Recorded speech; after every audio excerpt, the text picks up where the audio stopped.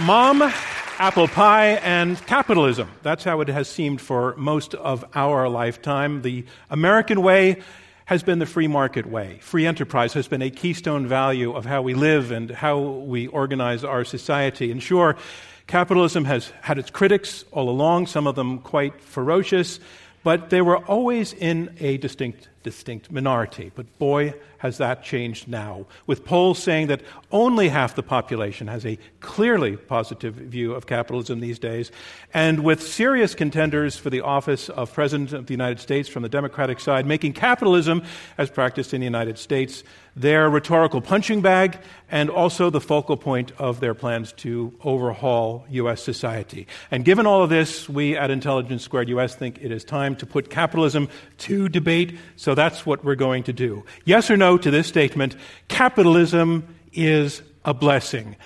I'm John Donvan, and I stand between two teams of two who have thought and argued about this issue for years. That makes them experts in this topic, and we are looking forward to hearing what they have to tell us on the resolution, Capitalism is a Blessing. As always, our debate will go in 3 rounds, and then our live audience here at the Kay Playhouse at Hunter College in New York will vote to choose the winner. And as always, if all goes well, civil discourse will also win. One final reminder to our audience on the screens: for the last time, your chance to vote for or against the resolution or to tell us you're undecided, iq2us.org/vote. Remember, it's going to be the difference between this vote and the vote we do at the end of the debate that will determine our winner. Our resolution is Capitalism is a Blessing. Let's meet our debaters first. Arguing for the resolution, welcome John Mackey. John, you are the co-founder and CEO of Whole Foods Market. You are author of the best-selling book, Conscious Capitalism, Liberating the Heroic Spirit of Business. Welcome to Intelligence Squared. Thanks, John. It's great to be here. Great to have you. And your partner, ladies and gentlemen, welcome Catherine Mangu Ward. Catherine, you are editor-in-chief of Reason Magazine. We've had some of your colleagues debating with us before. One of them is a 3-time winner, but I won't mention his name right now. You are the co-host of the Reason podcast. You're a Future Tense Fellow at New America. Thanks so much for joining us, Catherine. Thank you for having me. And we have 2 debaters arguing against the resolution. First, please welcome Bhaskar Sankara. Hi, Bhaskar. You are the founding editor of Jacobin Magazine and author of the new book, The Socialist Manifesto, The Case for Radical Politics in an Age of Extreme Inequality. Welcome to Intelligence Squared. And let's welcome your teammate, ladies and gentlemen, Richard Wolff. Hi, Richard. You're a professor emeritus of economics at the University of Massachusetts, Amherst. You're currently a visiting scholar at the New School. You're founder of Democracy at Work. You're a prolific author, including your latest book, Understanding Marxism. It's great to have you here, Richard. Thank you very much. Thank you. Ladies and gentlemen, here they are, our 4 debaters. And let's get started. Let's get started by moving on to round 1. Round 1 will be opening statements by each debater in turn. They will be 6 minutes each. Here to make his statement in support of the resolution, Capitalism is a Blessing, John Mackey, co-founder and CEO of Whole Foods Market. Ladies and gentlemen, John Mackey.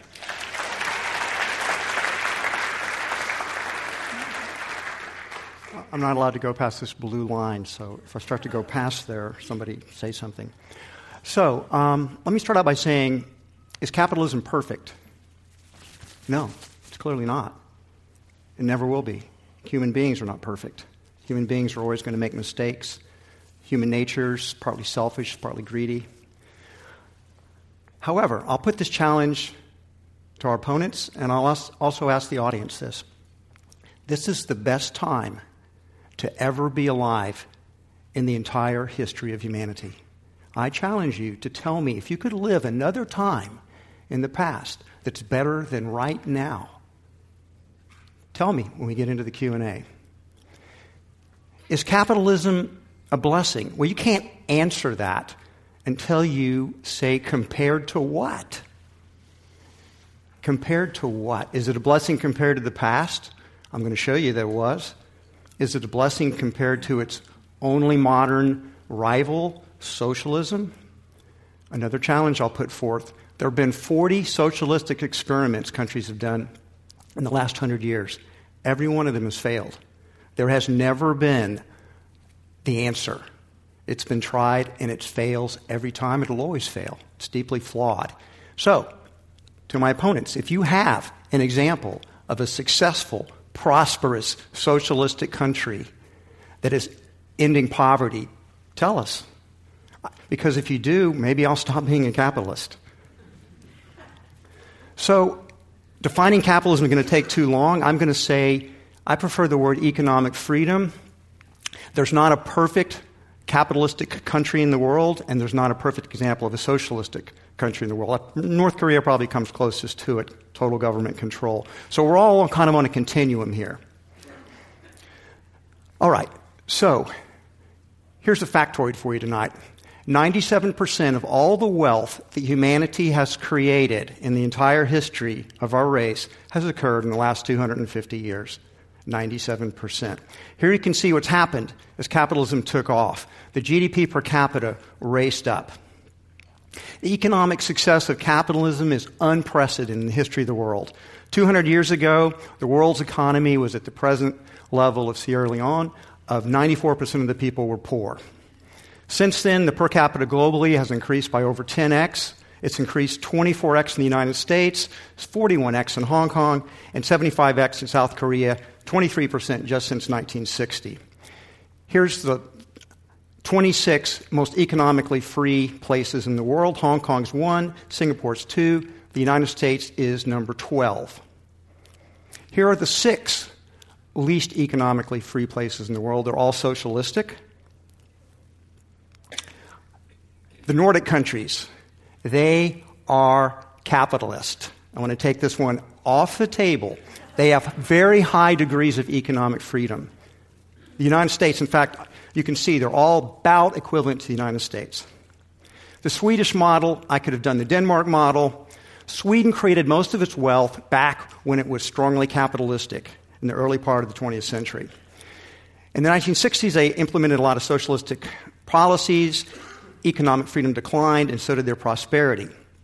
Now, since then, Sweden has cut back on their government tremendously. Their corporate tax rate is 22%. They tried wealth taxes and got rid of them.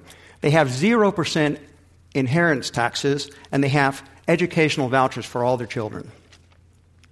Sweden now ranks number 19th in the world in economic freedom. They're clearly capitalistic with a strong social welfare component.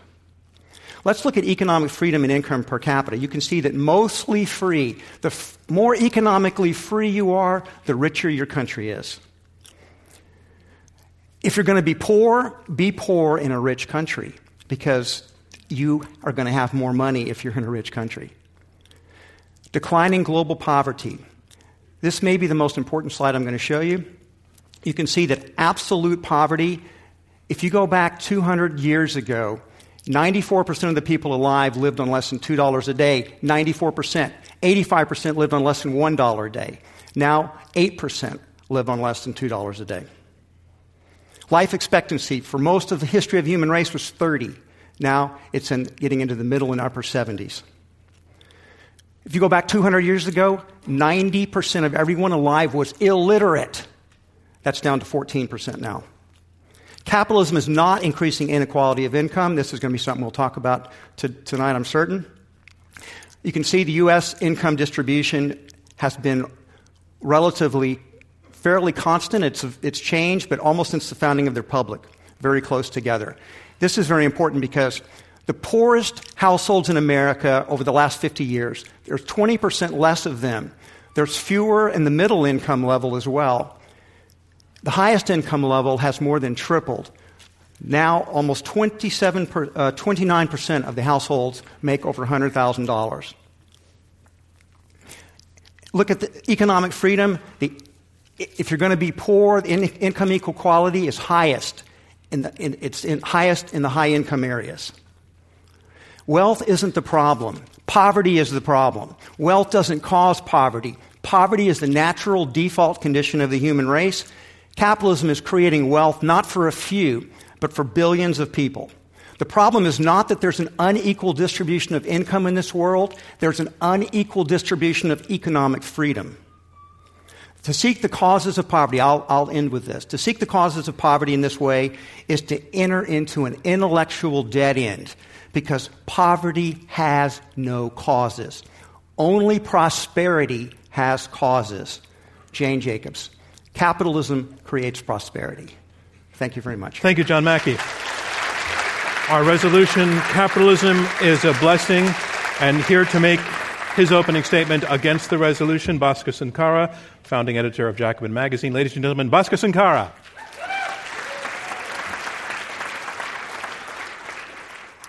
Well, let's be clear about what the question of this debate was. The question of this debate is capitalism a blessing? Not was capitalism a blessing? There's no doubt of the material gains of capitalist development. Capitalism, of course, that has existed in a form that has been harnessed and shaped by mass democratic working class movements. After all, the franchise and many of our most treasured basic civil liberties were not gifted to us by capitalists. Around the world, they were fought for and won, often by workers' movements that had as major parts of their components democratic socialists. So this is actually existing capitalism, and it's a capitalism that has been constantly shaped by anti-capitalist forces. Now, capitalism today has made materially possible the old Enlightenment dream of liberty, equality, fraternity. It's made possible a different world, but it's foreclosed its realization. Now, what capitalism has not been able to do is solve two problems that I believe an alternative system could solve. One problem would be a distributional question. So the distributional question is, how come we have so much immense riches in the world, but so many other people are deprived of the basic necessities they need to fulfill their creative potentials, whatever that might be?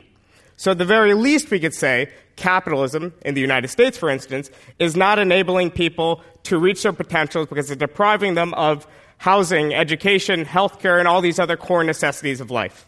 At the very minimum, we should demand that a different system offer people access to these things. Now, it is correct, and we'll get to this later. By the way, my timer isn't working, so So you have 4 minutes. Yeah, You're just third give me a throw. hand. So. I'm sorry it's dead on your side. I will let you know. But we are at a point when we need to say that, yes, the Nordic countries have actually achieved certain of these minimums. If you're born in a Nordic country, you could be assured a much greater chance of reaching your creative potential than you're born in the United States. And we'll get to the nature of this Nordic model and who created the Nordic model later. But the second question is a question of ownership and distribution. We can't talk about markets when we're talking about capitalism. We can't conflate the two. Markets existed before capitalism, and markets will exist after capitalism. I think there's an important role for markets to play in a post-capitalist system, for both price calculation questions and for incentives to motivate each other to produce efficiently and whatnot. We have to decide, of course, what sphere we want markets in. I think there's no role for the market in the provisioning of basic health care. One's ability to have access to this thing should be a matter, a social right. This is, in fact, something that the government can do well. Now, when it comes to the creation of pencils and all sorts of other consumer goods, it would be a huge mistake to say that we could do this by state planning, and very few socialists propose today that state planning would be necessary in the spheres of consumer goods. So what we're arguing when we're arguing for capitalism is not an argument for it's not an argument for some sort of a form of growth that's driven by market and for prosperity. What it is an argument for is private ownership of the means of production. So, Bhaskar, you have 2 minutes left. I would argue that what we have in this society today is a society that enables people to reach their creative potentials, people who have access to the means of production. They have access to all sorts of avenues of success, while other people of equal talents are stuck working for them. Now, what would an alternative be? We could collectively run our workplaces and elect our own management. Now, these self-managed firms would still have to be subjected to forms of discipline. These self-managed firms could compete against each other in the market.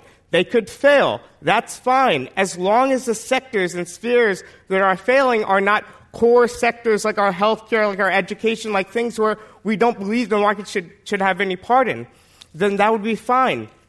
But what you're arguing when you're defending capitalism is not a system of productivity based on the market. What you're arguing for is market dependency, the fact that every single sphere of life, the important necessities, be driven by market imperatives, and you're defending private ownership of the means of production.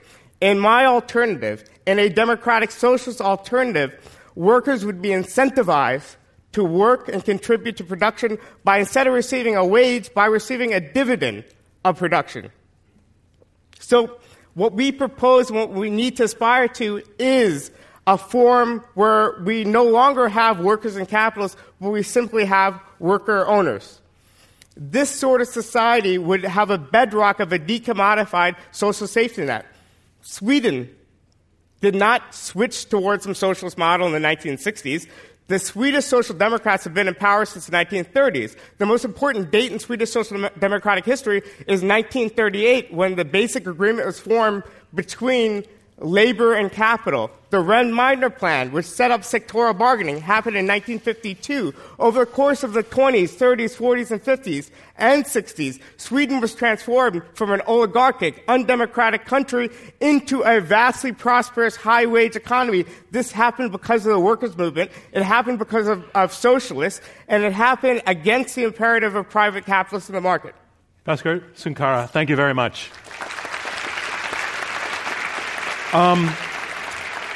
I just want to check with our producers. Do we want to take a very quick look at the clock, because that was a hard. By the way, you came within 10 seconds of your 6 minutes, which was extremely well done.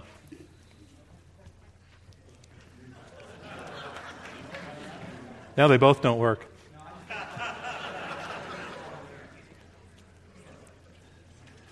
Bhaskar, thank you for coping with that. Up, it's back on. That one's back on, but this one's now off.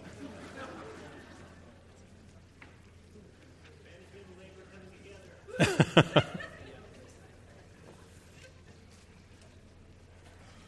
it on the wrong one, though. Okay, we're back in business on both sides. Thank you. Catherine, I want to give you your introduction, so stand by while I do that. So I have to do a little bit of business. So here's a reminder of where we are. We are halfway through the opening round of this Intelligence Squared U.S. debate. I'm John Donvan. We have 4 debaters, 2 teams of 2, fighting it out over this resolution: capitalism is a blessing. You've heard the first 2 opening statements, and now on to the third. Debating for the resolution, here is Catherine Mango-Ward, Editor-in-Chief of Reason Magazine. Ladies and gentlemen, Catherine Mango-Ward. So I was going to start by thanking my partner, John Mackey, for making an incredibly powerful case for capitalism, but I also want to thank Bhaskar for making an incredibly powerful case for capitalism. Thank you very much. Because capitalism is markets, and I am going to die on that hill. So let's go ahead and have that fight. The 4 horsemen of the apocalypse are in retreat, as you saw on 10,000 rapid-fire slides just now. We are winning the battle against famine, war, pestilence, and even death. That is thanks to capitalism. Our opponents are going to try and explain that away. They are going to say that it is some other thing happening, that maybe it was capitalism before, but in the future it's going to be something else even better. Don't believe them. What I want to argue is, however, not just that capitalism is all chubby babies and iPhones and, expanding life expectancies. I am also here today to give you the other half of our argument, the moral case for capitalism.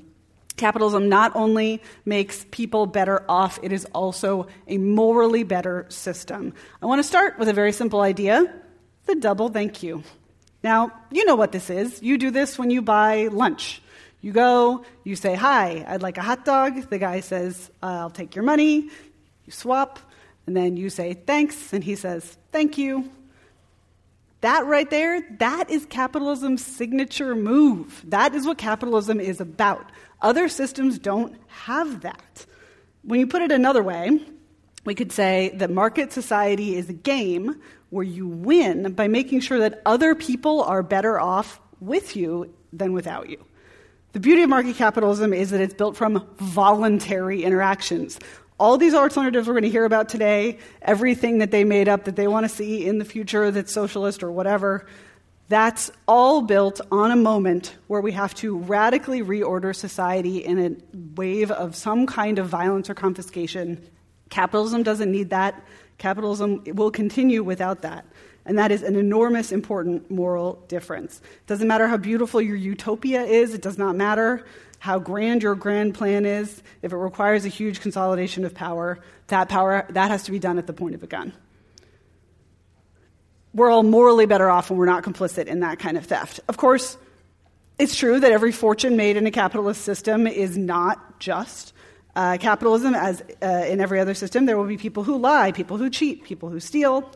But capitalism alone among economic systems is not predicated on zero-sum thinking. It is not predicated on the idea that you need to take to have. Instead, you can earn. Now, of course, we all know Adam Smith. We've met that guy and his old adage about the butchers and the bakers and how they're going to hook us up with a nice charcuterie platter or like a bologna sandwich, not out of the goodness of their hearts, but because they want to make money. But capitalism isn't just about the trade part of the double thank you. It's also about the innovation part. And so I want to talk about why we get a better baguette as well as getting a baguette for our cash. Also, they should not schedule these debates at dinner time. Can we all agree? I'm starving. So the two moving parts of capitalism, the trade part and the competition part, work together, but the competition part is doing a lot of money. Capitalist competition is not conflict. It is competition to produce a better widget or baguette. You know who knows this? You know who's like totally down with this idea? It's your boy Bernie. There he is. He has said, and he's quite right, capitalism does a number of things very well. It helps create an entrepreneurial spirit. It gets people motivated to come up with new ideas, and that's a good thing. Right on, my man. Now, right after that, he has a big butt, and then he has a whole bunch of things about how capitalism is bad. And since I'm here representing Reason Magazine, I don't want to leave Bernie up on the screen too long, so let's switch over to Uncle Milton. Nope, that's Bernie again. He's everywhere. There he is. That's Uncle Milton. Milton Friedman once said, and he's quite right about this, that underlying most arguments against the free market is a lack of belief in freedom itself. And that's where I want to leave you all tonight. When socialists say stuff like, private decisions that have massive public implications must be subjected to popular control. Only then will we have a democratic society. Jacobin. What they mean is that people can't be trusted to make their own decisions, just as surely as when theocrats say we must order the public square for the highest good. It is just as sinister. Do not be confused about what they are asking for. Capitalism gives people what they want, not what a group of powerful people think they should want. And that is a very different thing. I find it hard to believe that a workers' collective or whatever alternate plan we're going to talk about here tonight will cheerfully produce the exact number of rosaries and birth control pills and wedding cakes and persimmons and hot dogs and whatever else it is that you guys want. They will tell you that you're not allowed to want some of those things. And that's wrong, because we started with the double thank you, and I want to finish with just as important part, which is the no thank you. This is even more important. Capitalism leaves room for weirdos. Capitalism leaves room for people who do not want to be part of your system. We cannot be moral without making choices. You cannot make choices without having options. Capitalism offers those choices. The heart of choice is morality. You must be able to say yes or no. Today, your choice is easy and clear. Capitalism is a blessing, and I urge you, of your own free will, to choose yes. Thank you, Catherine Mango-Ward.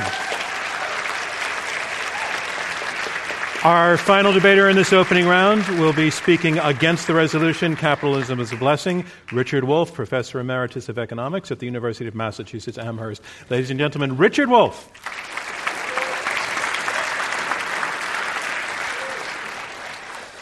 So I'm the professor. And as the professor, I got to start off with a little lesson. Capitalism is not a market. Markets do not distinguish capitalism from other systems. We had slavery in this society, characterized above all by a market. Shall we celebrate the market, or are we ashamed of the market in human beings? Think about it. Markets have done some of the ugliest things in the history of the human race, but that's not my concern, although if we were discussing markets, it would be. Capitalism is a way of organizing the production of goods. It's different from slavery because it doesn't have a master and a slave. It's different from feudalism because it doesn't have a lord and a serf. But it's like them because it's divided society into two. One, as a minority, has all the power. We call them nowadays employers. And the other ones don't, and we call them employees, although in their dreams they know they're serfs and they're slaves. If you want to criticize capitalism or defend it, you ought to know what it is and what it isn't. So let me argue why capitalism is not a blessing. I'm going to give you 4 reasons. It's unstable, it's unequal, it's undemocratic, and it's unsustainable ecologically. Any one of them should do. Any one of them should make you a skeptic. All 4 of them should make you, like me, an opponent. So let's do it quickly. Unstable. Everywhere capitalism has settled, everywhere, for 250 years or more, it has produced an economic downturn on average, every 4 to 7 years. A recession, a depression, a downturn. You got a lot of words for this because it has traumatized every society where capitalism has settled. Throughout the history of capitalism, every effort was made, stop this, fix this, because the system shakes every time it collapses. You know, like after 2008. That's why we're here tonight. And the system couldn't do it. In the 1930s, they even invented a new economics called Keynesian economics. Try to do this. Couldn't do it. That's why we just had that terrible one in 2008. If you live with a roommate as unstable as capitalism, you would have moved out long ago. Unequal. Earlier speakers made statements that are, again, I'm a professor, so I have to look at the statistics, boring as it is. Let me just give you one about equality and inequality. According to the Federal Reserve this last week, the richest 10% of Americans together have nearly twice the total wealth of the other 90%. We live in a society that is rushing us back to the age of the pyramids in terms of inequality. That is a national shame, and that's the responsibility of capitalism that has brought us to this charming situation of grotesque inequality. Undemocratic, let's see. How is every enterprise organized? 200, 300 years ago, we got rid of kings. We didn't like, as a community, to be told there was one guy who had all the power and the authority, and we were all his subjects. Didn't sound good. So we got rid of those kings. Some of them went away nicely, and the other ones we arranged for a device that separated their heads from the rest of them. And we got rid of those kings. But we didn't really. They fooled us. We got rid of the big one, but we got lots of little ones. In every enterprise, there's a king. The owner, the director, the board of directors, a tiny group of people who make the decisions, what to produce, how to produce, where to produce, and what to do with the profits. The profits everybody helped to produce. Everybody lives with the results of where you produce, like if you move to China. Everybody lives with the technology used. Everybody lives with all the decisions over which they have no control. We claim to be a democratic society. We have never permitted democracy inside our enterprises. We have ruled it out. We pretend to go around the world bringing them a democracy we don't have. If you believe in democracy, explain to me why it has been exempted, this demand for democracy, from the institution in which most people spend most of their adult lives. 5 out of 7 days, the best hours of the day, you're in an institution that is not democratic and never was. Capitalism organizes production, because that's what it is, a production system, not a market. That way. The kings are still alive. Women have figured it out because they don't want the king in the castle to operate the way he once did. We needed to do that in the enterprises. And the one I don't need to spend much time on, because you're all kind of aware of it, is capitalism has done a number on the on the environment, on the ecology that we're all suffering from. The competition among capitalists produces the food we can't stand anymore. So we have a split society. If you got some money, you go to the Whole Foods and you spend extra, a lot extra, to get the organic food. But if you don't, you go to the neighborhood Stop and Shop and you eat the food. This is a society that condemns those people who can't afford it to an early death, unnecessary disease, and a whole host of other consequences that lead me to urge you, vote no on this proposition. Thank you, Richard Wolff. And that concludes round one of this Intelligence Squared U.S. debate, where our resolution is capitalism is a blessing. Now we move on to round two, and in round two, the debaters address one another directly. They take questions from me and from you, our live audience here at the Kay Playhouse in New York. Our resolution is capitalism is a blessing. We have heard the team arguing for the resolution, John Mackey and Catherine Mangle-Ward. First of all, they're making no claim whatsoever that capitalism is perfect.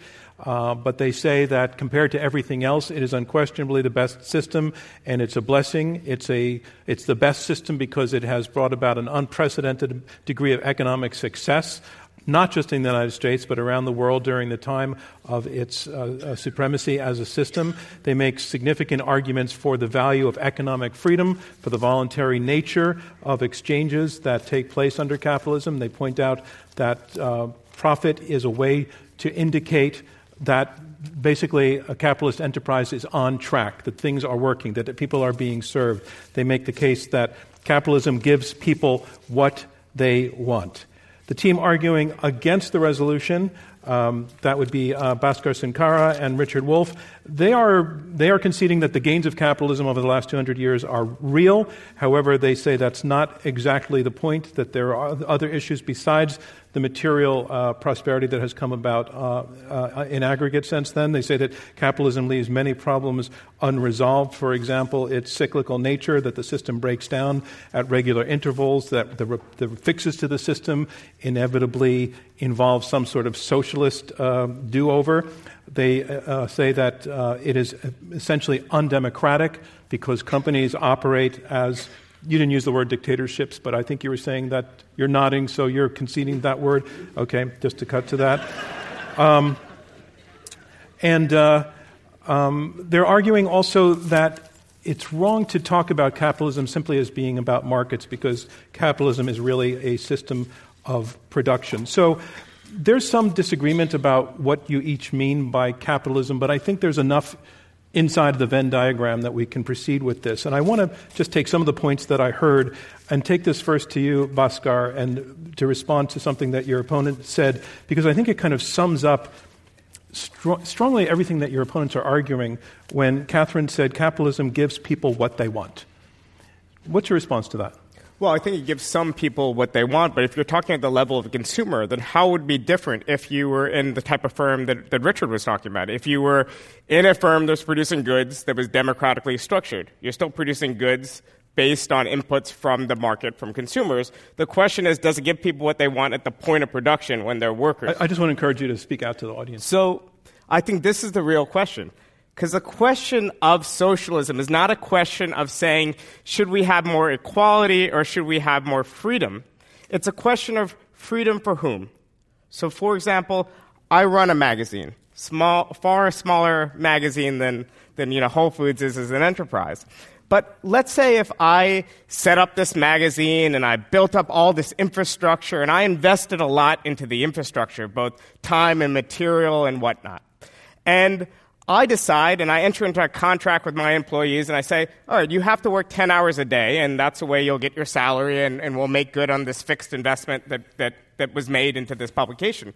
But then the government comes along, Bernie Sanders is elected or a figure like him, and he says, well, we're going to mandate a 35-hour work week and people have to be paid the full wage for the 35 hours. Bhaskar, I apologize for interrupting. I just need you to be a little bit tighter so that your opponents can respond as well. So you've been talking for about 2 minutes at this point, so can you... So I'll wrap up in 15 seconds. So the question is, I, as a capitalist, lose 3 hours, but my employees gain 3 hours. 3 hours to do whatever they want. I would just spend it watching, NBA basketball and eating unhealthy food. It's not like we're going to create great works of art with that, but it's a question of freedom for whom. I think that our reforms and the socialist impulse creates freedom for the majority, even if it does constrain freedom for private capitalists to do what they want with production.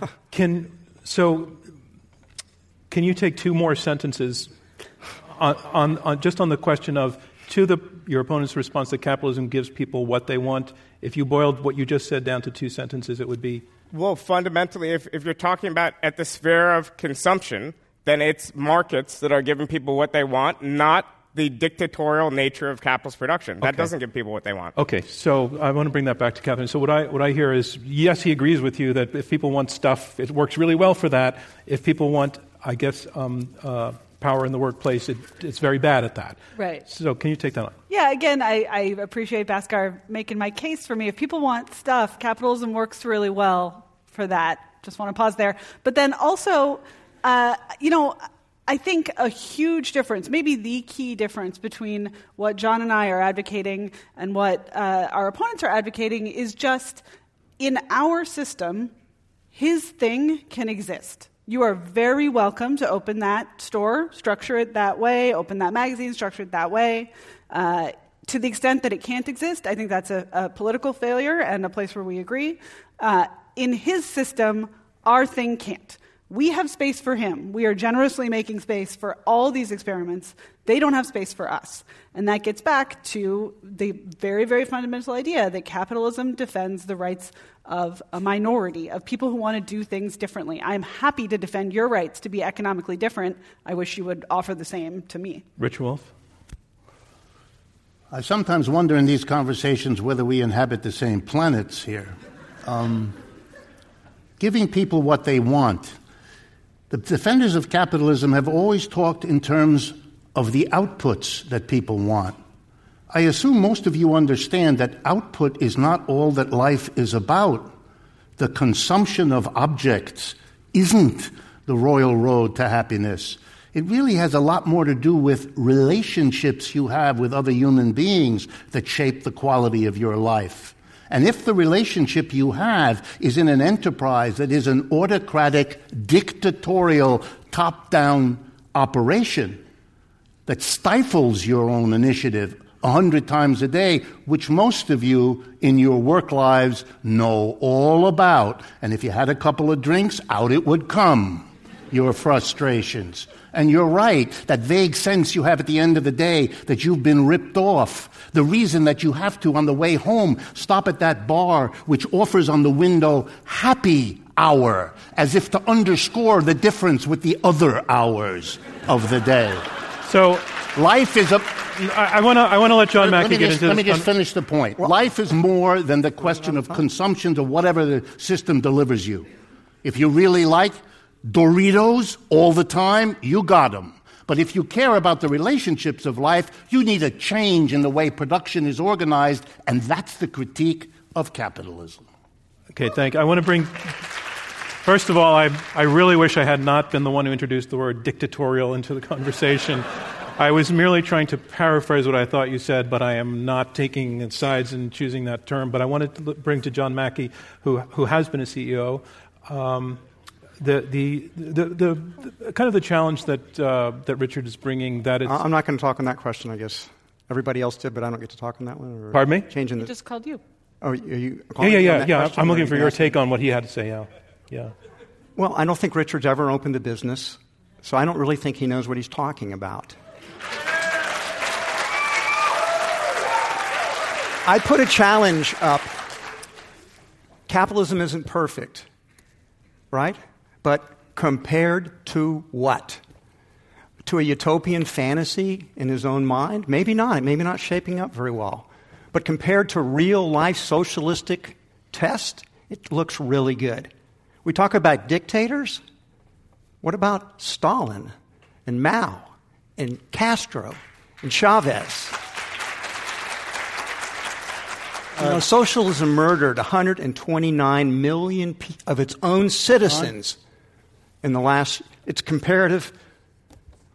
We have to compare these things. We had kings in the past. Yeah, now we have companies, and they have to serve customers. They have to organize. If they think they can do it better, let them try. You can do that in capitalism. You can have worker self-directed enterprises, which Richard writes about. You can do that. They just don't work that well. They don't compete that well. They don't deliver the goods in competitive prices to people. So it's easy to just take pot shots at capitalism and say it's not perfect. You got dictators telling people what to do. That's not fair and just. Where's the real life alternative? That's the challenge I put out to them. And I challenge him again. Give us the answer. Show us the country where it works, where your utopia is playing out instead of just in your writings. Richard Wolff to respond? Well, if you had done some homework and found out whether or not I'd ever run a business or started one, you might have had something to say, but what you asserted is false, which raises questions about the other things you say. I've started 5 businesses in my life. And I've had a lot of experience in running businesses. Maybe I'm not interesting to you, but to suggest that I don't know what I'm talking about. All right, so on that basis. But there's a second I'm point. going to let you. I need to step in for a moment. I just want us to calm down on the focus on individuals' past experience, one way or the other, on one side or the other. Okay. And fair enough. Yeah. I just want to step back from that. Right. Sure. Then there was the final comment about, give me an example. Well, I guess you're not familiar with the example, so I'll give you one. It's called... Again, you don't have to put down your opponent. For everyone, I'm giving you all an example. Thank you. Now we're in the spirit. It's called the Mondragon Cooperative Corporation. A country. Can I finish, or is that too difficult? You can finish. Well, you're not answering the question, but you can talk, but you're not answering I'm giving the you the example you asked for. The country, a socialistic country that's been successful. No, that's not the example you asked for. A business. The business I'm going to give you is the following, and I'll give you a region of a country as well, if you'd like. But the business is the Mondragon Cooperative Corporation.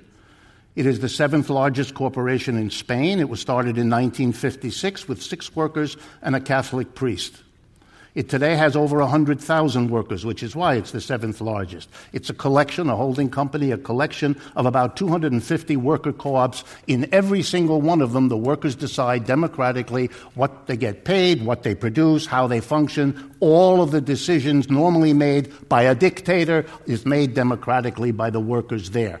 Over that time, they have done very, very well. They've grown from 6 to 100,000. An envious record for any capitalist corporation, and along the way they defeated many capitalist corporations in competition.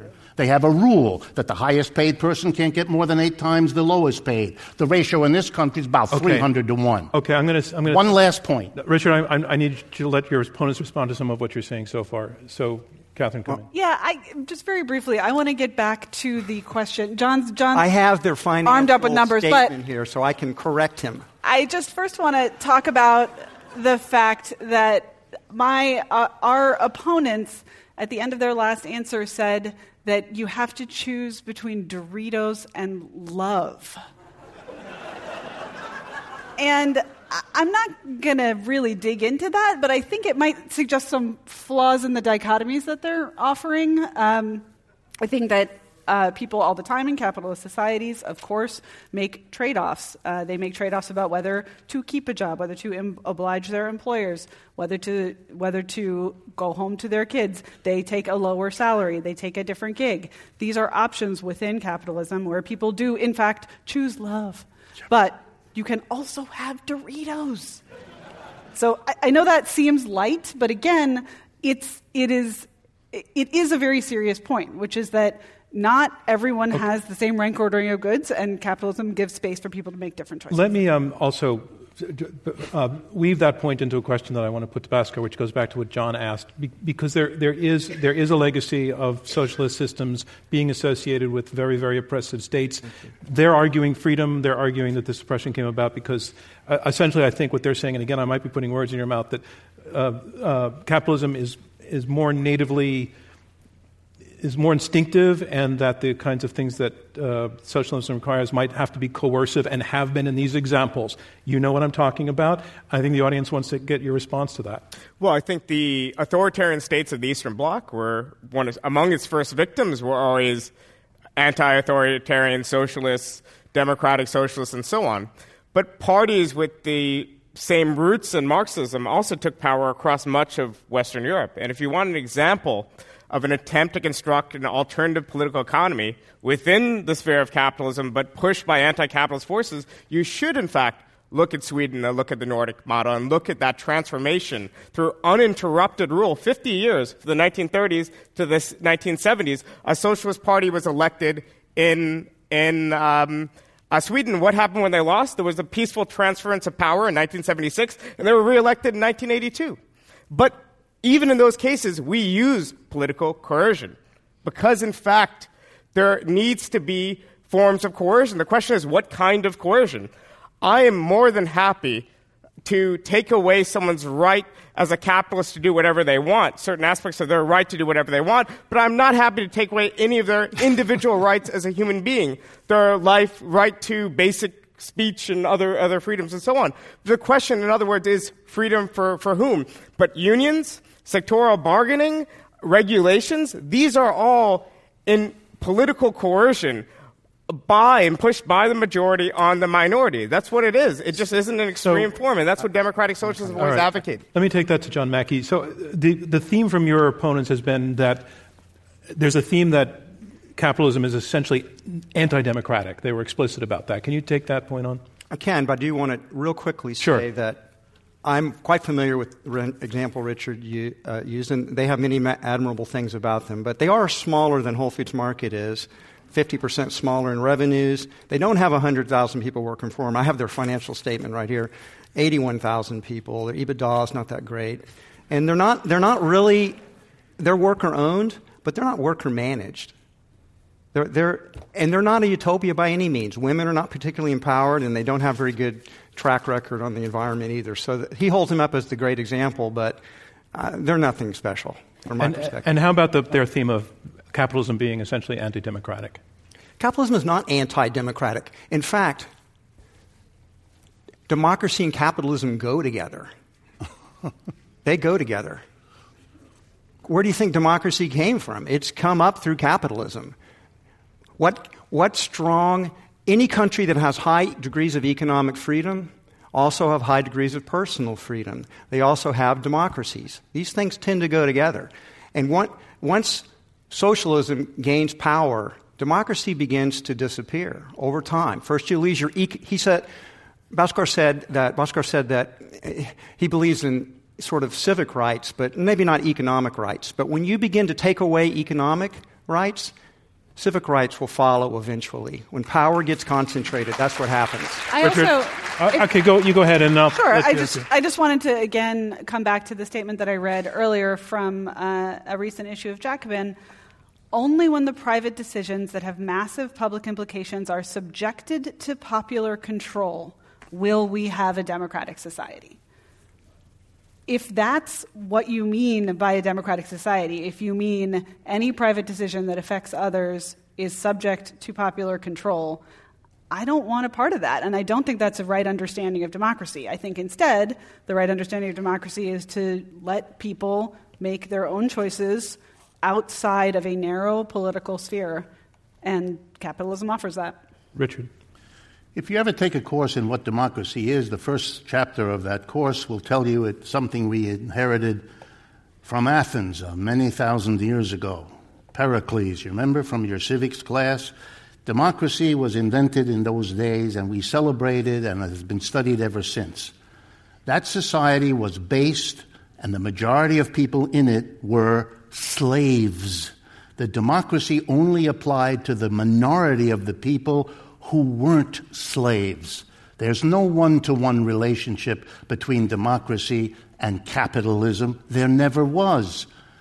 The mystique is to suggest that because we go through a voting procedure in politics, we should be blind to the exclusion of democracy where we work. And we depend more on the realities of our jobs than we do on those strange political animals who work in Washington. That's why the democracy is lacking, and that's why the problem is legitimately raised against capitalism, that it has excluded democracy from the beginning in its workplaces. Bhaskar, I want to let you have a turn here because I gave this side 2 in a row, so if you have something to add, or you can pass. Yeah, I think the key is we have political democracy, which was won through popular struggle. It wasn't given to us by capitalists. It was won through popular struggle. But we need to extend democracy to be a truly democratic society into social and economic spheres. And the most important sphere of our life is where we spend 9 to 5, at best, if we're lucky, 9 to 5. And that's a sphere where we want to introduce democracy. Does that mean that there's no private sphere? No, of course not. There's certain actions that are actions that we shouldn't control. There's certain property that's personal property, not private property. But all around the world, when we've intruded upon private property, so the rights of owners to own, we've actually been able to expand the scope of freedom for ordinary people. That's what the Nordics show us. Obviously, they're still within the confines of capitalism, but by eroding aspects of capitalism, by eroding the market from certain spheres, we've been able to expand freedom. That's what health insurance is. Are you free to choose your health insurance provider now? We end up with inferior care, and we end up with providers we don't like. Many of us end up completely uninsured. In other countries, we've eroded that freedom for capitalists to operate in that private market. And in countries with single-payer systems, they have higher outcomes, and it's something that people don't have to worry about. That's freedom. Okay, I want to go to audience now for questions. And I had 2 questions that I wanted to get to. So if you have that question, you wave like that. I'm going to give preference, and I want to get to the question that came up in the opening statements about inequality as an effect of capitalism, and the second one is I want to get to the question of the monopoly effect in capitalism. Anybody have the inequality thing? That you mean it, right?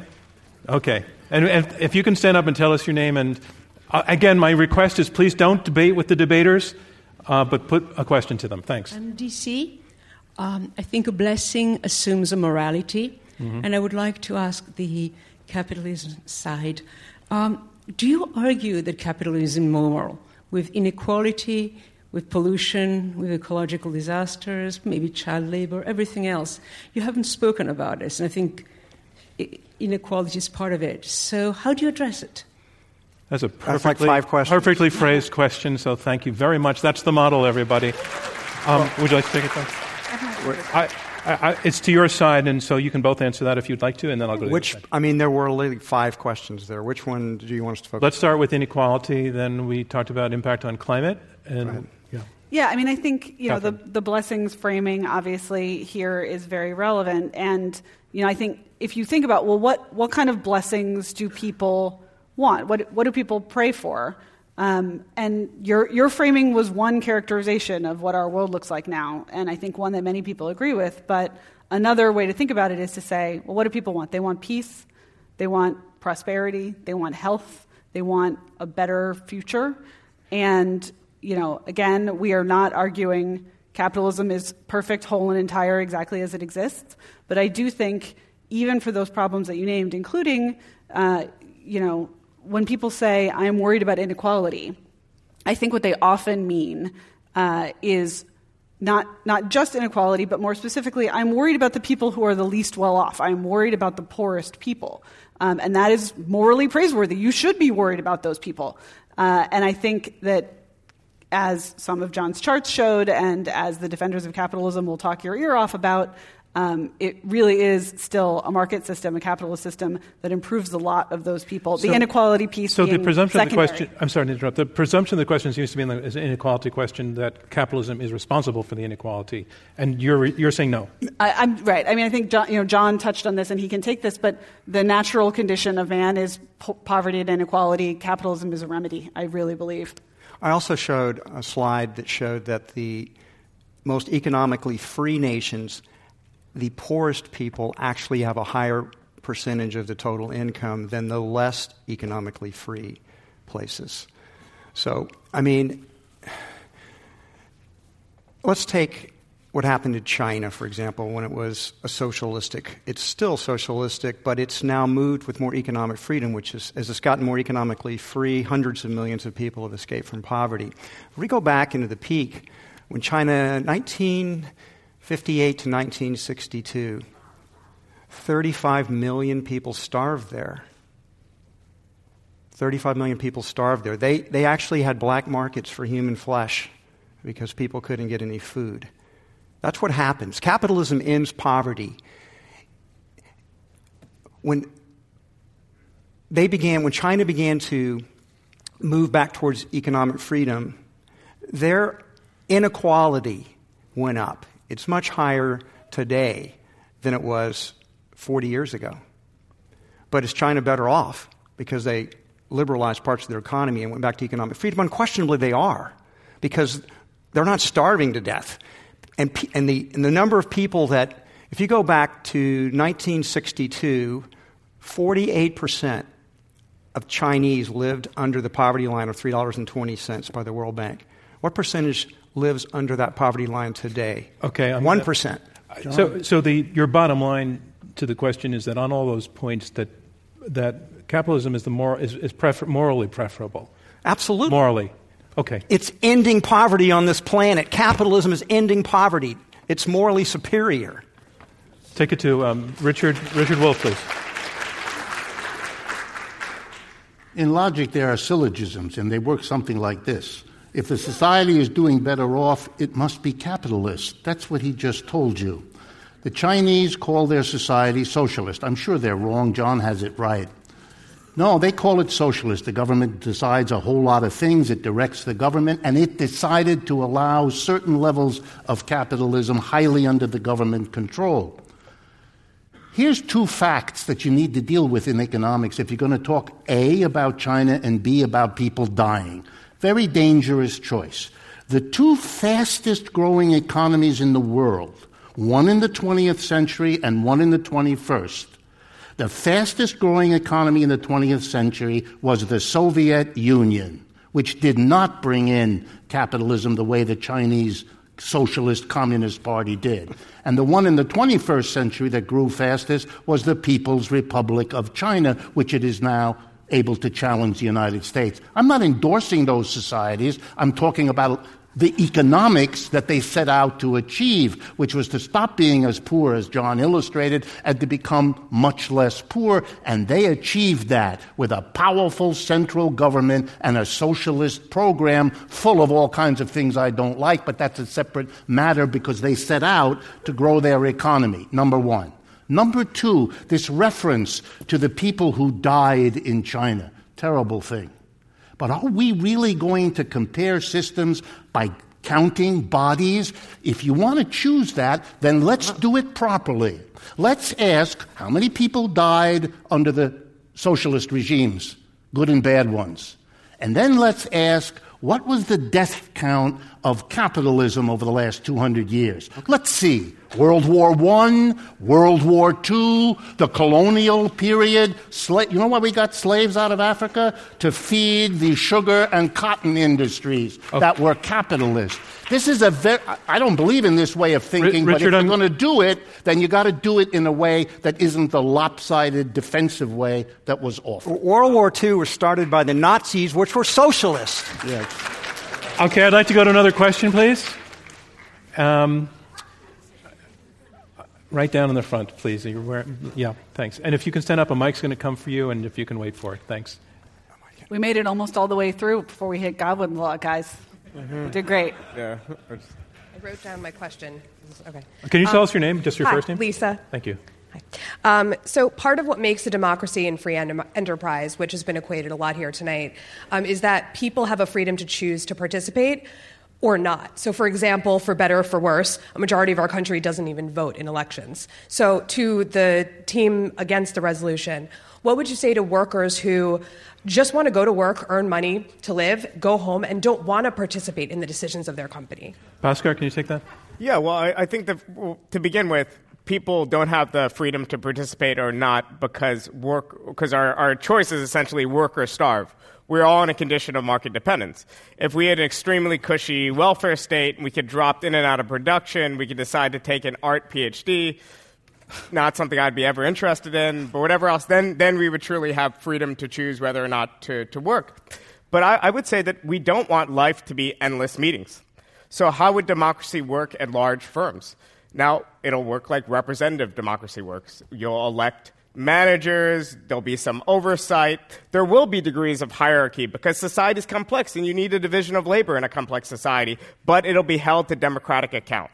If you have a kid and your kid is 9, 10, 11 years old, then you have certain amounts of coercion over your kid. There's a hierarchy there, but it's held within certain bounds. You can't abuse your child, you can't do certain things, and so on. I imagine that forms of hierarchy would exist in any sort of society, but we believe in holding those forms of hierarchy that have to continue to exist to democratic account, and we believe that ordinary people have capacities that's not being utilized and tapped because of the nature of capitalist production. Can I ask you, did that get to the nature of your question? No, I'm not asking that to mock you. I just want to... It did, okay. Yeah, he's saying that you still don't have to participate. Right. You can opt out. I'd like to move on to another question, if you're good with that, okay? I just want to always give you a chance, but I think that's a case that was directed to one side. Sir. Yes, sir. You did this? That's you, yeah. Oh. And if anybody has the signal now that you would like to ask the question about the impact of monopolies and whether that has a paradoxical effect, I'd like to hear that. All right, so this has been a point of contention throughout the entire debate, but I want to ask Can you tell us your name, please? Oh, my name is Israel. Thanks. I just wanted to know if there's a causal relationship between the amount of economic freedom and political liberties, and how does that exist within capitalism and its alternatives? I'm going to pass on that question because I think it's been addressed pretty strongly, especially by both sides, in fact. But thank you very much for the question. Right down the front here. White. Yeah. And if you could stand up again, thanks. Can you tell us your name, please? Yes, hi. My name is Eva Berry, and I guess my question is specifically to you, Mr. Mackey. Very arguably, you deserve to make more money than like the people who work at your checkout lines as the CEO of Whole Foods. But do you really think that the gap of pay between you and your workers is really justified? Do you think it could? I absolutely don't. John, I just want to say I like to discourage questions that aim at personal experience, but if you're good with it... Oh, I'm very good with this. Okay. So there's a huge gap between what I get paid and what the team members at Whole Foods get paid. I make $1 a year, and I have for the last 13 years. All my stock options were donated also to our charitable to our three foundations: to end poverty, school nutrition, gardens, and to whole cities, the inner cities. So it's a pretty big gap, but I can afford it. Can we please not do that? What do you say? You need a microphone. You need a microphone. You need a microphone, sorry. You have a great imagination. Thank you. You've accomplished so much, and you're so fair in what you're doing with your own wealth. Are you comfortable with what other CEOs are doing, or can't you imagine something better for society? So that's a good lead-in to... the world's evolving. Consciousness is evolving. And I wrote a book, Conscious Capitalism. I brought 250 copies here. I'm not selling them to you, as a good capitalist would. I'm going to give them to you. So make sure you grab one on the way out. So the world is changing. The Business Roundtable just adopted basic conscious capitalism principles and announced them publicly. Capitalism is evolving, and it has the potential for higher purpose. It has the potential to create value for all the stakeholders. It has the potential to create organizations where human beings can flourish at higher levels. It has the ability to create leaders that are servant leaders. That's what I've done with my business for the past 42 years. And others are doing it as well. So if you go to consciouscapitalism.org, you will find there's a whole movement for this. That's my answer to that question. Richard Wolff. A simple arithmetic. John decided to take the millions or billions, I'm not sure, that he could have taken, like most CEOs do. He decided not to, and he decided to do something else with it. His personal decision.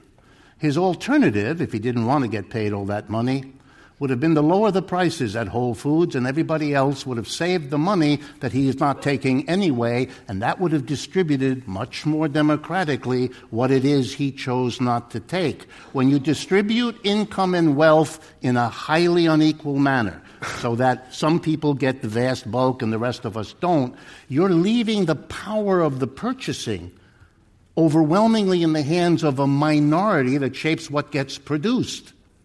That's the question of whether you are free or not, to use their language, or you live in a society that skews who gets produced, what gets produced, because you're giving a disproportionate amount of the income to a tiny portion of your population. That would be true if we had a monopoly, but we don't. People can shop wherever they want to. That's capitalism. There's competition. You sold your company to a monopoly. You know that. Question here in front of the camera. And if you could stand up and tell us your name, please. Sure. My name is Ala Lieberman. I have a question as somebody who grew up in a socialist country that doesn't exist anymore, Soviet Union. Empirically, why do you think people from countries that John listed have less economic freedoms want to come to more economically freedom, countries with more economic freedom, and very few people want to go the other way? Bhaskar, can you take that? People rightly want to go from less developed countries to more developed countries. My parents came from Trinidad and Tobago, a perfectly capitalist country, a country with also a dysfunctional health system and so on, and they moved to the United States because there was more money and opportunity here. So I think that's behind a lot of it. But also, rightfully, people left authoritarian countries because they wanted to come to countries with great liberties.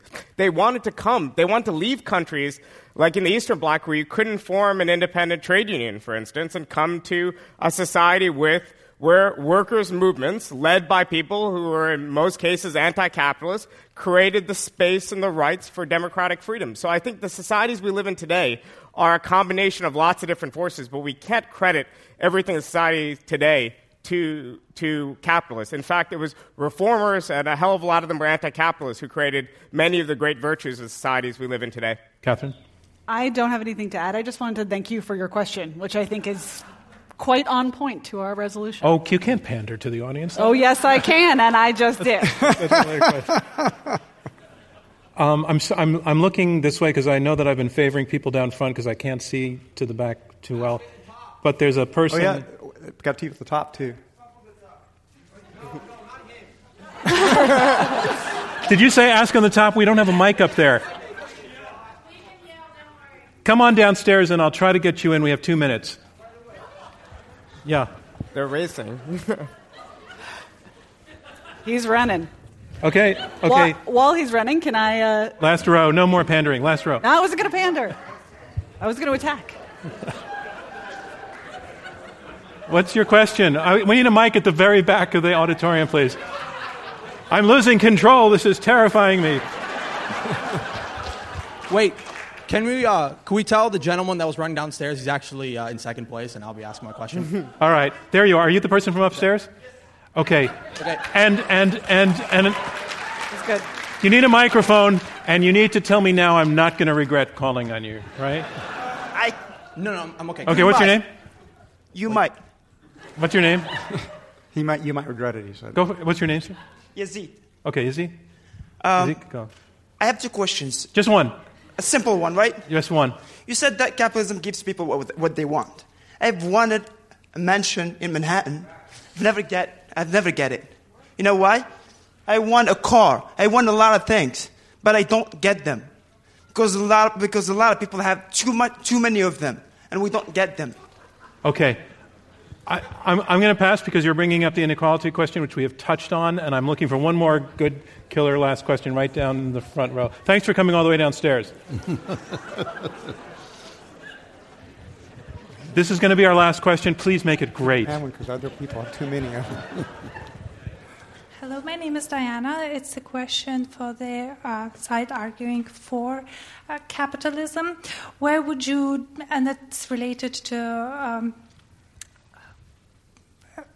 anyway, my question is, where would you draw the line? Can capitalism go too far? Good question. And if you want to, I'm going to put a question mark quickly, right there. And if you want to add on the Pareto distribution to help your answer. Okay, let's say, can capitalism go too far? Can economic freedom go too far? Yes, it could. I mean, it has in the past. There can be, people can cross the line. There needs to be, they're not arguing there should be no government, there should be no regulations. We need the rule of law. We need to do it in an intelligent way. And that's what the debate should be about. How do we make capitalism better? How do we make it more responsible? How do we make it more caring? That's what this debate should be about. Not whether capitalism is a blessing. And Richard Wolff, the softball question of the night to you, can capitalism go too far?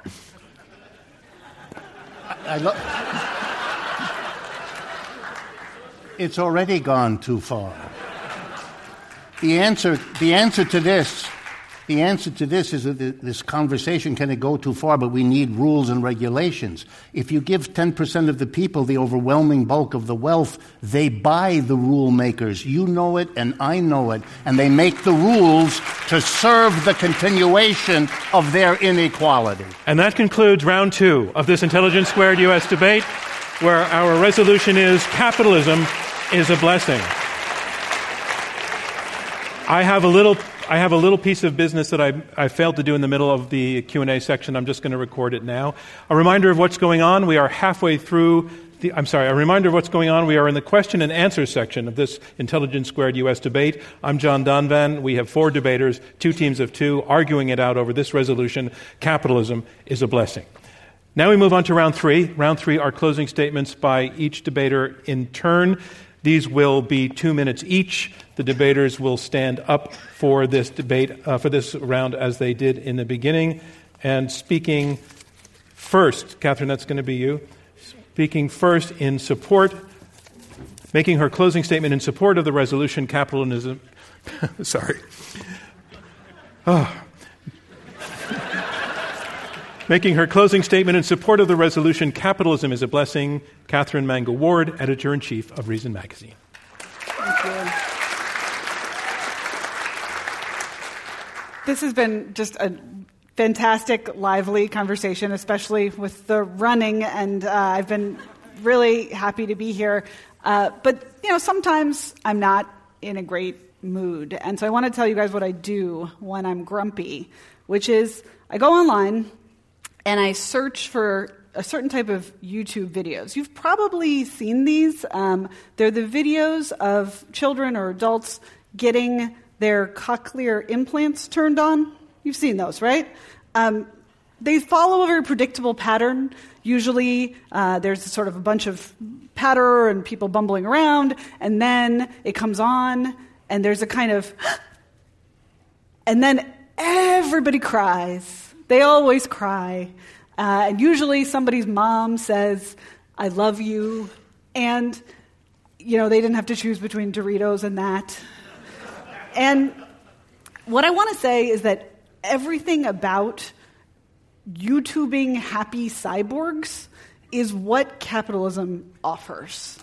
I can't, I know that people think the people who love capitalism are just calculators with charts and they're unfeeling machines, but it's the opposite. It's mothers saying "I love you" to their cyborg babies for the first time. That is the blessing of capitalism. In any other time, that would have been a literal miracle, a blessing, a reason to start an entire religion. When the lame walk, when the deaf hear, that was an unheard of magic. All of human history. And now it happens every day. Every audiologist is a saint. capitalism is a blessing. Thank you, Catherine Mango Ward. And now making his closing statement against the resolution, here is Bhaskar Sankara, founding editor of Jacobin Magazine. Well, when I want to feel depressed, I look at a video or I search on social media for the tale of someone who can't afford penicillin. Or especially because penicillin was invented decades ago. And it was invented, one of the inventors was a socialist. He was also Canadian. We won't hold that against him. But it was invented and intentionally it was created without a patent. It was created so that it would be to the benefit of the public good.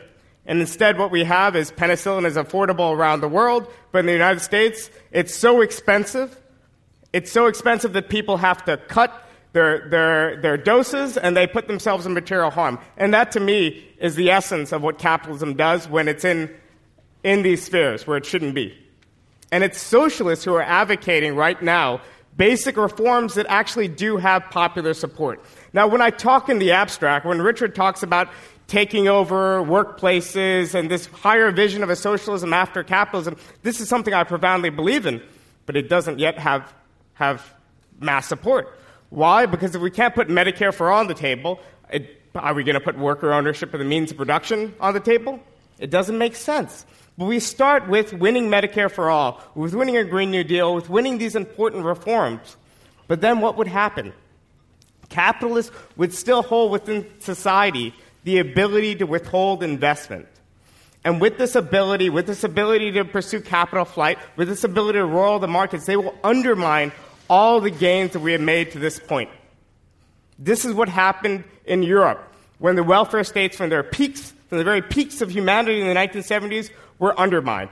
The case for a socialism beyond capitalism is a case to take away this power to withhold investment from capitalists. That means converting private capitalist firms into worker-owned cooperatives. If you live in Cleveland, you're not going to pick up and move, take your family to China to seek lower wages. That's a case for a socialism beyond capitalism. Thank you, Bhaskar Sankara. The resolution, again, capitalism is a blessing, and here to make his closing statement in support of the motion, John Mackey, co-founder and CEO of Whole Foods Market. I'm going to end by telling you a story. So I was in Chicago a few years ago. How many of you used an Uber driver at some point? So I'm in the car, and he's got a funny accent. I can't quite place it. So I say, well, where are you from? He says, I'm from Bhutan. And I think, what do I know about Bhutan? I've never been there. Oh, Bhutan, happiest place in the world, right? That's what we know about Bhutan. I said, well, why did you leave Bhutan to come to the United States? Because Bhutan's the happiest place in the world. Why would you leave? He said, yes, Bhutan is very happy, but happiness is overrated. And I thought, well, why do you think it's overrated? And he says, my daughter is in medical school. My daughter, she's going to be a doctor. She could not be a doctor in Bhutan. I came here for my daughter. There are 45 million people living in the United States right now who are not born here. They came here because of capitalism.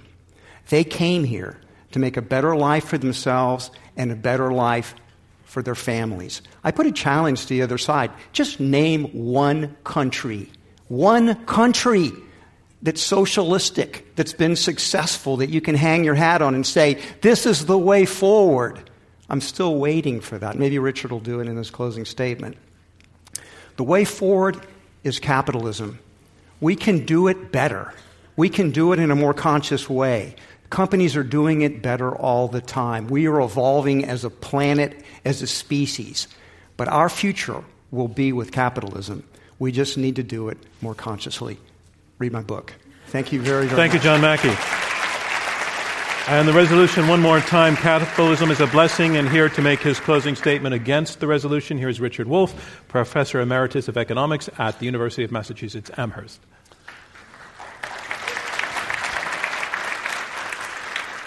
So I began as the professor, and I'll end that way. Every economic system in the history of the world can be described as having three phases. It was born, it evolved, and it died. The village economy, slavery, feudalism, you name it. Born, evolved, and died. What can we say about capitalism? It clearly was born. It's clearly evolved, which suggests the next phase, doesn't it? No, I mean it. The human race has tried for a long time to move forward. The slave system, the slaves particularly, thought you could do better than to be a slave. And the serfs thought you could do better than to be a serf. And every society had the people who got the short end of the stick in that arrangement decided, you could do better than the slavery and the feudalism. Here's a piece of exciting news. You can do better than capitalism, too. And the mentality that thinks you can't is the mentality that doesn't go along with the notion that human beings have the possibility to make the lives they live in the societies they have and the institutions available to them to do a better job for the vast majority of the people. Not the 10% who are doing real well, but the average mass of people. The desperate desire to hold on, to predict, as John just did, the future of capitalism, violates the born evolution and death. And the real question for us is, are we going to let a declining system take us down with it? Thank you. Thank you, Richard Wolff, and that concludes our closing statements. And now it's time to learn which side you feel has been most persuasive in their arguments. I want to ask you again to go to your mobile device and cast your second vote. System works the same way, iq2us.org/vote. You'll be prompted to vote for the resolution, against the resolution, or to tell us that you became or remain undecided. And I'm going to give it just a minute for you to reestablish eye contact.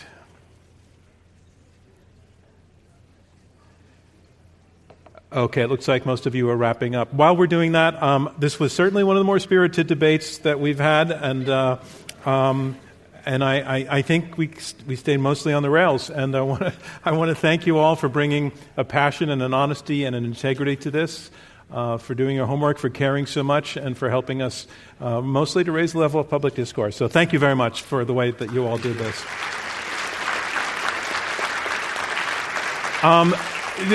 Also, there were some really good questions tonight from the audience. It's a hard thing to do, and Israel, though I passed on your question, I want to thank you for asking it. And everybody who got up, it's a tough and scary thing to do. So everybody who contributed to the conversation tonight by asking a great question, I want to thank you for that as well. I want to talk to just a little bit about where we're going as an organization in the coming season. This is our conclusion of our fall season. But we are starting up again in January, and we have a season for spring 2020 where we're going to be taking on a lot of truly contentious topics similar to tonight's. We're going to be looking at nuclear energy. We're going to be looking at the tension between anti-Semitism and Zionism. Is there a tension? Is there not? The Electoral College, student debt, gene editing, and others. We're looking at all of those to put together debates, and we'll be announcing our full spring program shortly. You can get to that by going to our website, iq2us.org. I also want to point out that Intelligence Squared exists as a philanthropic organization. I know that you paid for your tickets to get in here tonight, and I sincerely appreciate that. All of you who are new to Intelligence Squared, I really would love to see you in our audience again. So please know that that means a lot to us. However, I want to point out that what we produce as a podcast and as a radio broadcast, we put out into the world for free. We are picked up by lots of universities, high school classes, just people literally around the globe who go to us to learn about complex issues in a way that's palatable and engaging, and it's something we're very, very proud of. But we depend on supportive individuals for that goes well beyond the ticket sales. So I want to ask you to consider making a gift to Intelligence Squared. You can do that also through the website at iq2us.org. We have a Friends program. There are a number of you who are part of that program, and if you join that, you get tickets to all of the debates, and we have post-debate events like dinners and cocktail receptions with me and other members of the community and our debaters as well, and you can chat with them all, and it's a really good experience. So I'm just asking you, to consider helping us out and keeping us going and helping us do more and more of this and getting bigger and bigger, which is it's our goal. And I also, as we're waiting for the results, I want to ask, this is not competitive at this point, but at the beginning of the evening we talked about why we were doing this debate, and it's now. And I would just like to poll each of you, starting with you, Catherine, on the fact that the Democratic candidates are challenging capitalism as never before. I just want to get your take on that. Primarily, do you think that that's going to last? Is this a fad, or is this a strong new direction, do you think, for the Democratic Party? The thing that I'm actually struck by is that the Democratic candidates are being joined by conservative intellectuals in challenging capitalism, which those strange bedfellows should make us all pretty nervous, I think. As for predictions, Donald Trump taught me not to try. But you do find it concerning as somebody who thinks capitalism is a blessing. Yes, I lay awake nights.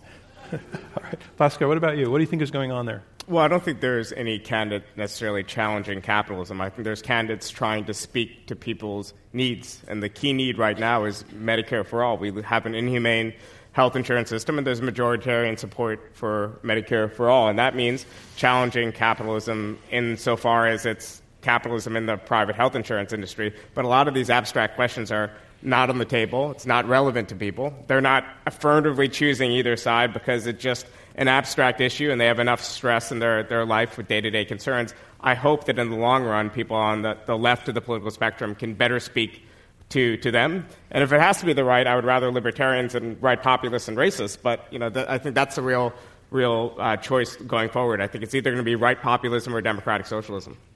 John? I've learned never to talk about politics when I'm on a stage. All right, fair enough. But I will make one comment, which is that since he went to Medicare for all, we do not have a capitalistic healthcare system. I'd like to see, if you want good examples out there that we could maybe pay attention to, I'd say Singapore is maybe the best and Switzerland's the next best. So those would be two. I'd like to see America move in those directions rather than Medicare for all. Richard?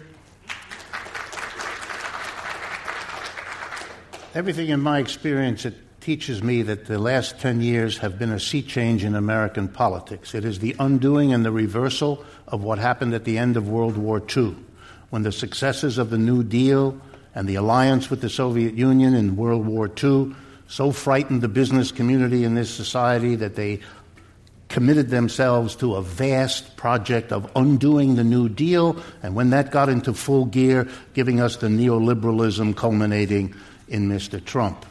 For me, the American people in the crash of 2008 figured out that recipe of going backwards, undoing all the gains that had been made, was exhausted. And they are now open to the issues of the kind of debate we've had tonight. The system itself, after having been exempted from criticism for 75 years, is now finally on the table again, and we can have a conversation. We should have had those 75 years, but the taboo blocked it. The taboo is broken, and I feel real good about it. So the opposite of your nightmare. Okay. All right, thank you. Very interesting to hear all of your points on that, but I want to tell you this. It's now all in. I have the final results.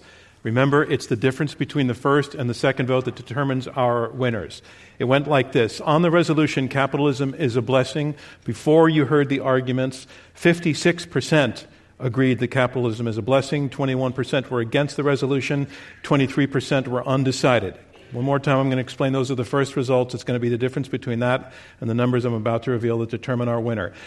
In the second vote, the team arguing for the resolution, capitalism is a blessing, their first vote was 56%. Their second vote was 62%. They pulled up 6 percentage points. That is the number to beat. The team against the resolution, their first vote was 21%. Their second vote was 28%. They pulled up 7 percentage points by 1 point. The team arguing against the resolution, our winner. Congratulations to them. Thank you from me and Intelligence Squared US. We'll see you next time.